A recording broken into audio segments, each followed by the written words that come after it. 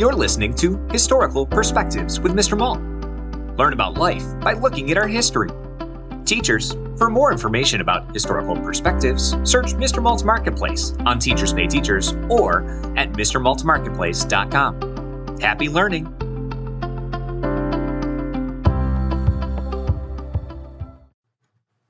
Easter traditions. Spring fever is common in the United States. You know you have it when you're excited about warmer weather, new flowers, and a giant bunny in fancy clothes. That's the Easter Bunny, of course. He always arrives on a Sunday in spring. Which Sunday is decided by the cycles of the moon. Easter is the most important holiday in the Christian religion, but it is also celebrated by people outside of that faith. Families have traditions and beliefs that sometimes come from their faith and sometimes come from other places. Easter includes old folk traditions that celebrated the start of spring. Today in America, many families dress up, make a big dinner, color hard-boiled eggs, and go to church. But what about that bunny in clothes? Rabbits and eggs are the main symbols of Easter because they represent new life. Spring is all about new life. The main colors of this holiday are pastel.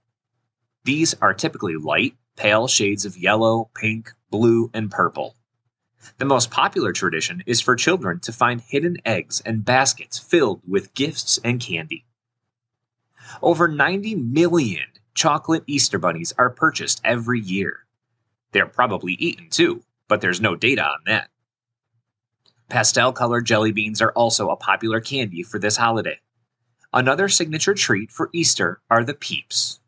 These are made of marshmallow and covered in sugar. Shaped like chicks and bunnies, they were invented by a Russian immigrant in 1917. Recently, there are new choices in colors, flavors, fillings, and dips. The yellow chicks, however, sell the most. Over 2 billion Peeps are sold each year.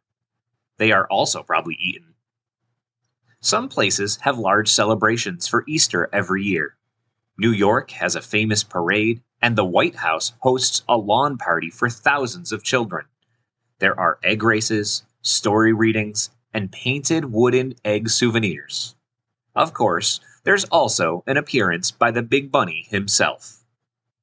The only medicines that work on spring fever are playing outside and eating Easter candy. Okay, there's no research on that either. Thanks for listening to this Historical Perspective. If you enjoyed this episode, be sure to subscribe. Also, search for Historical Perspectives on Teachers Pay Teachers to learn more about other topics, such as the Golden Gate Bridge, Henry Ford, schools in the early 1900s, and so much more. Happy learning!